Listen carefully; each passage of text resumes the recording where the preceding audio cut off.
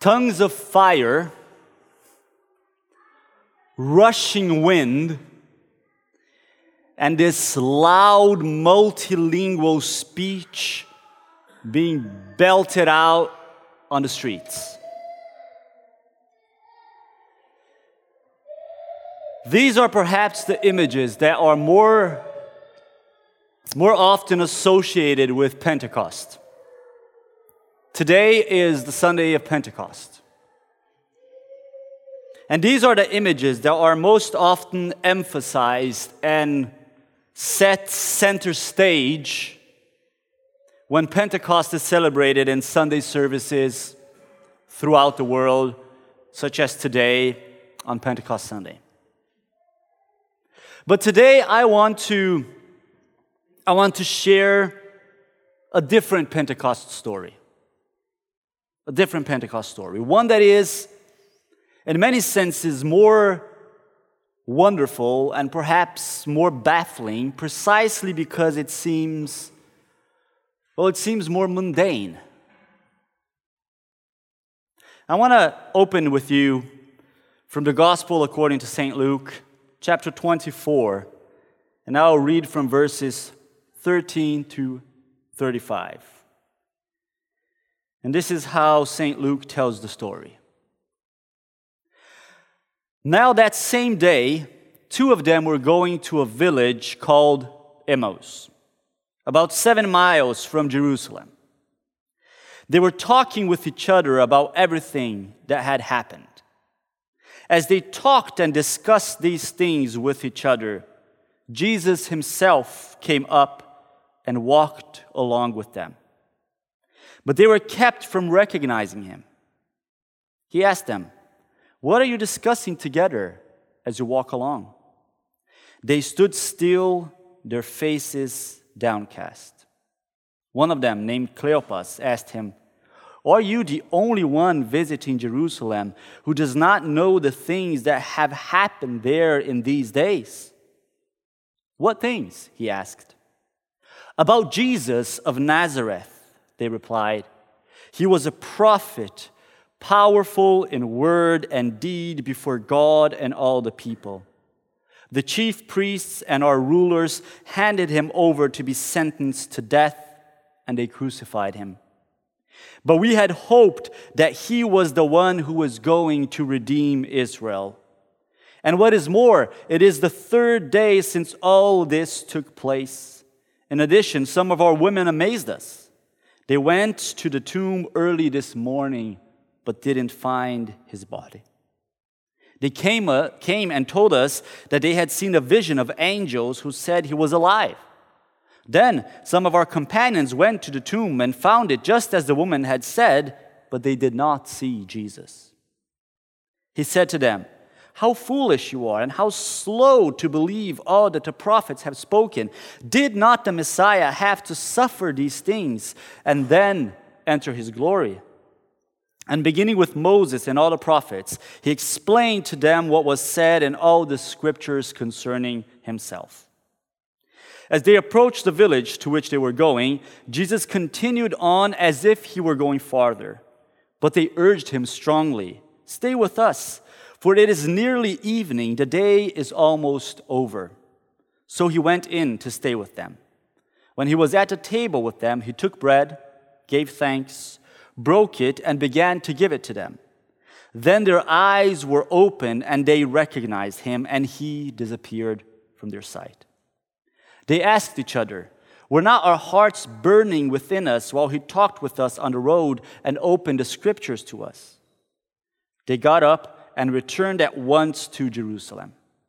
There they found the 11 and those with them assembled together and saying, "It is true, the Lord has risen and has appeared to Simon." Then the two told what had happened on the way and how Jesus was recognized by them when he broke the bread. So says the word of God. I really love this story. If you have been in OIC long enough, you will know that this story is one of my favorites. And you probably heard me preach from it before. But the question for today is, Why am I calling it a Pentecost story? Why am I calling it a Pentecost story? And the reason I am calling it a Pentecost story has to do with three things. It has to do with location, it has to do with temporality, and it has to do with presence. Location, temporality, and presence. Hold those words with you, but first we need to talk about what we call Pentecost to begin with, or none of this will really make much sense at all. For Christians around the world, Pentecost is the day in which we celebrate, in which we remember, and in which we retell the story of the so-called coming or outpouring of the Holy Spirit as it is told in the beginning of the book of Acts. Now, the core group of the followers of Jesus, Luke tells us in the book of Acts, they were gathered in one place in Jerusalem, and as they were gathered, and I quote, "Suddenly a sound like the blowing of a violent wind came from heaven and filled the whole house where they were sitting. They saw what seemed to be tongues of fire that separated and came to rest on each of them. All of them were filled with the Holy Spirit and began to speak in other tongues as the Spirit enabled them." After this, St. Luke tells us, Peter stood up and presumably out in the street, he addressed the crowd with a speech about the death and resurrection of Jesus Christ and a call for repentance and baptism. That is the story that is remembered and celebrated by Christian churches worldwide on Pentecost Sunday. What we less often remember and less often think about is why we call this day Pentecost and why the disciples were gathered in that room in that particular day. Because believe it or not, they did not have an appointment with the Holy Spirit for that time and place. Most likely, the reason that they were gathered was because of Pentecost, but not what we Christians call Pentecost. Because these people gathered in that room, they were not Christians as we now think of it. They were Jews. They were a group of Jews who believed that Jesus was the Messiah, the chosen one of God, the anointed one, Messiah, the Christ, and who believed that having been killed on the cross, this same Jesus Christ had resurrected to life. So this Jewish group of followers of Jesus Christ, they were most likely gathered on that day in Jerusalem to celebrate not the Christian holiday of Pentecost, but the Jewish celebration of Pentecost. And I'm not going to say a whole lot about the Jewish celebration except for pointing out two things. First, that the name Pentecost was first used for the Jewish holiday, which is celebrated on the 50th day after Passover, which of course works out very well for Christians, that it is, of course, also the 50th day after the resurrection, the death and resurrection of Jesus Christ. And this festival, this celebration was also called the Feast of Weeks, or the Feast of 50 Weeks. And that's where the name comes from. Pentekoste is the Greek term for 50th. So 50 weeks after. So in the Greek version of the Old Testament or of the Jewish scriptures, this term is used to describe this festivity. Right? So that's where the word Pentecost comes from. If you didn't know, now you do. Now the other thing that I wanted to point out is that this Jewish festival of weeks, it was a harvest festival.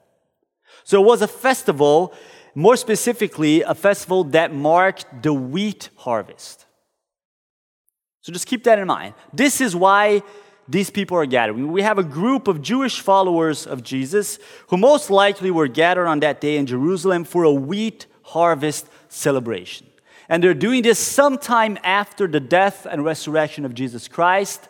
And as they are doing that, suddenly something happens.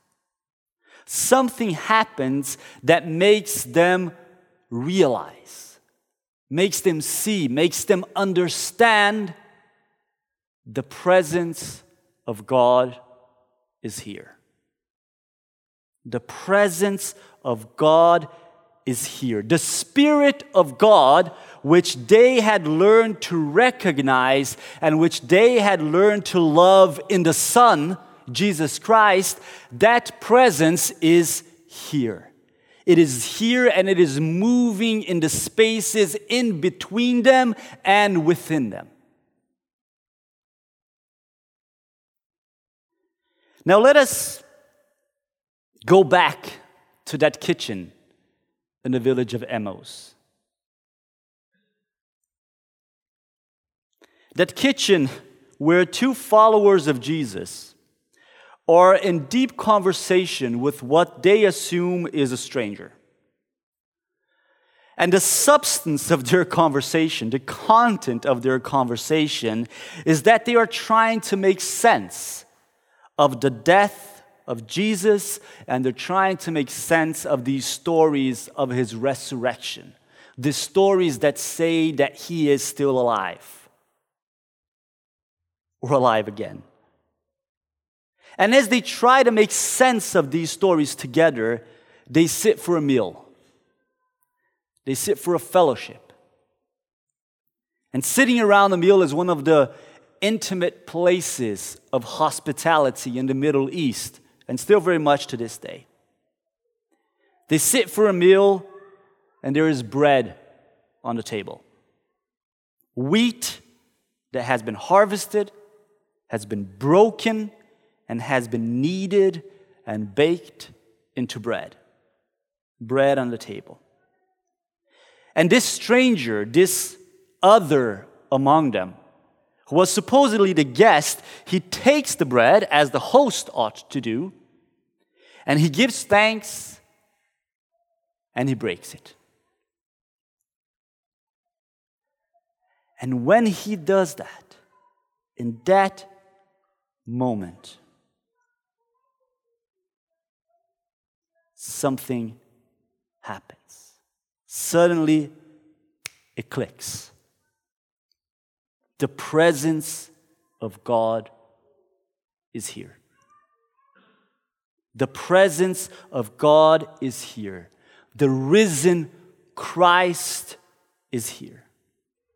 His Spirit is as alive and as present as it could ever have been. God is here. Their hearts are warm. Their hearts are burning and are pumping blood as they run back to Jerusalem and they encounter a fellowship with this risen Christ. It pours into this wider fellowship of the other followers, of the other believers. This realization that they have had in their meeting, that Christ is with them, that God is there, that the presence of God is there, it pours out into this bigger fellowship. It belongs into this wider fellowship. It is true. He is alive and he is moving. Location, temporality, and presence. By location, I mean two things. One is, I mean a setting. The setting. You have a group of followers of Jesus gathered around an essential means of both sustenance and fellowship.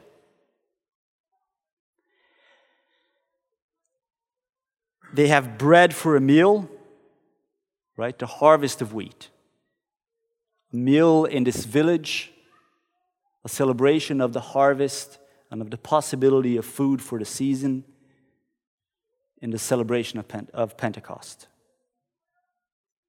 Location, setting. And the other thing that I mean by location is that this is happening somewhere. It's happening somewhere. This is not a theological abstraction. It's not a vision of some place other. It's not a glimpse into some distant spiritual realm. This is happening somewhere here in the land of the living. Emmaus, Jerusalem. These places are there to this very day. And if we could walk there with our bare feet, they would get dust on them. It's somewhere. It's a location. By temporality, I also mean two things. First, I mean that this is post-resurrection. And that's the common thread in these two stories, right? Both these stories are happening after the death and the resurrection of Jesus Christ. And they are about his followers trying to figure out what it meant to live out their faith in this new context, in this new temporality, this new time in which Christ is no longer walking among them in bodily form and they're following him around the roads of Galilee, but somehow there's these stories that he is still alive and we are still his followers. What does it mean to follow him? What does it mean to be his disciple? What does this mean today in this new time? So that's the first thing I mean by temporality. The other is that it happens in time. Similar to location, right? These stories are about the revelation of the presence of God in the midst of time. They are not memories or predictions. They are stories of when eternity and our experience of time fold upon each other and somehow touch. Time. Somewhere, somewhen, if that's even a word. Location and temporality. And presence. And by presence, I mean one thing. The realization that the Spirit of God is present. The realization that somehow the life of the resurrected Christ touches our lives in time and in space. That somehow the life of the Creator moves the hearts of these living, breathing creatures.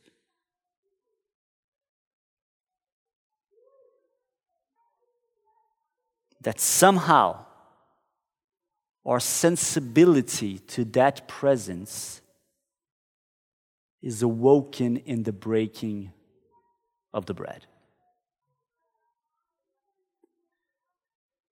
I'm calling this story of the disciples at Emmaus a Pentecost story because of these shared features, let's call this that, of temporality, of location, and of presence. But I'm calling them stories of Pentecost even more because of what they share with us today. There's much to be said about the story of the tongues of fire and the rushing wind. There's much that challenges us. There is much that we need to hear and need to know. But there's also risk to that story. And the risk is that we reduce the movement of the Spirit to the extraordinary. To the event that fits in half one chapter of the whole telling of the gospel and of the Acts by Luke. That we somehow reduce it to this one-time event. And the risk is that we don't awaken and don't train our sensibility and don't direct our celebrations to the ordinary, to the so-called mundane, to the presence of the Spirit of God, to the presence of the Spirit of the resurrected Christ in time and in space as we experience it. In fellowship and breaking of bread as we experience it. Yet it's there in the story itself.